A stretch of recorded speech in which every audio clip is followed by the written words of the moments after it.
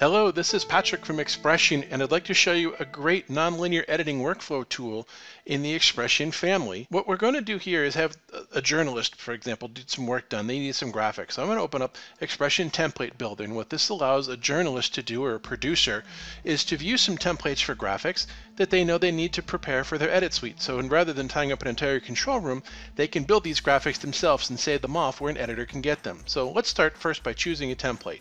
I need to do a lower third name super. So I'm going to open up that name super template, and I'm just going to put it together. I'm going to put my information in here. Just so happens I need to do a graphic about me. And I work for Ross Video. So I've got that graphic. I can see what it looks like. This is exactly how it's going to be built. Well, that's great. I've built something. I know that looks like what I want it to do. I know that what I'm seeing right now is the in and the out timeline. Well, I'm going to click Save. And when I click Save, I get a dialog box asking if I want to save this as a daily item or if I want to save to a specific folder. Well, the system will automatically create a folder for every date that you're editing or you're doing work, but I want to change it around. I'm going to click to save it to a specific folder, and I've got one for my editor called Editor Dropbox. So I'm going to call this To Me L3 Edit 1. Well, that's great. The other thing I need to do, I know that I need an exclusive banner. I'm going to click on it. It's going to tell me that I'm changing content here, so I know that. I'm going to change this to exclusive. So I've got an exclusive banner. That's great. I'm going to click Save, and I'm going to call this exclusive. And I also need to do a courtesy because this footage comes to me from Universal Studios, for example. So I'm going to type in Universal Studios, plural, and now I've got that graphic. I'm going to click Save, and I'm going to call this Universal upper right, where you are, and I'm going to click OK. So now I've built those three graphics, and you're wondering, how in the world do I get them to the editor? Watch this. Okay, here we are in the edit suite. I'm ready for graphics, and I'm hoping my journalist gave them to me, and I'm asking where they put them, and they're basically saying they're on the server. What does that mean? Okay, here we're going to go.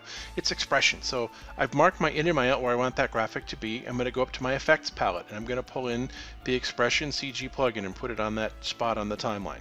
Now that I've done that, I want to go ahead and I'm going to open up my effects editor.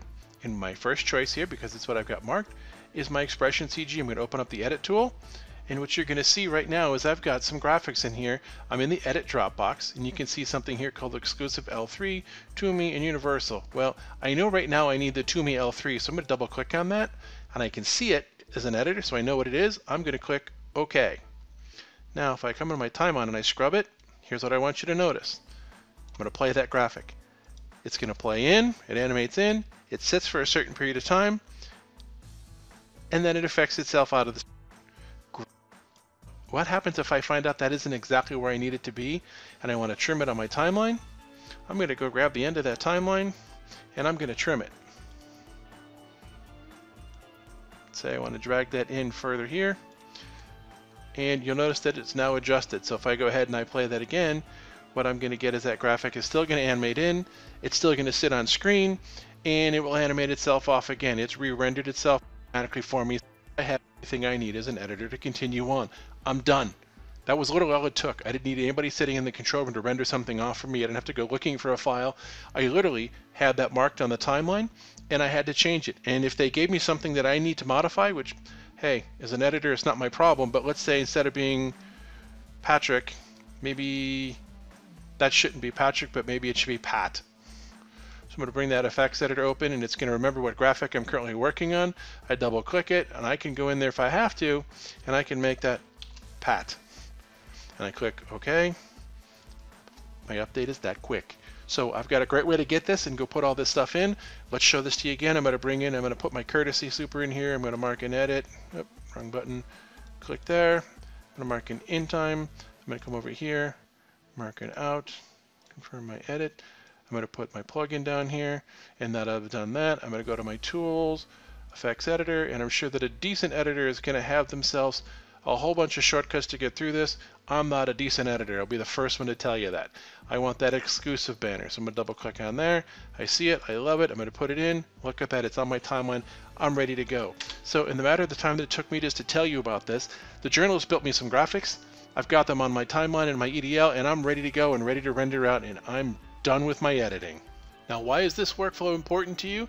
Well, first thing you've seen me do is reduce the amount of time it takes me to get a graphic into my edit suite and get it done and get that edit turned around. The second thing I could do here, and we haven't even talked about this yet, if I have my graphics built here and they're branded the same way the rest of my show is, I can actually put my graphics on my edit and I can get my package off onto the web if I want to before I even have to go into the control room. I can theoretically break a story on the web, cover it later on in my show. So I've got two huge benefits here just by putting graphics in my nonlinear editing suite without even involving a graphics operator.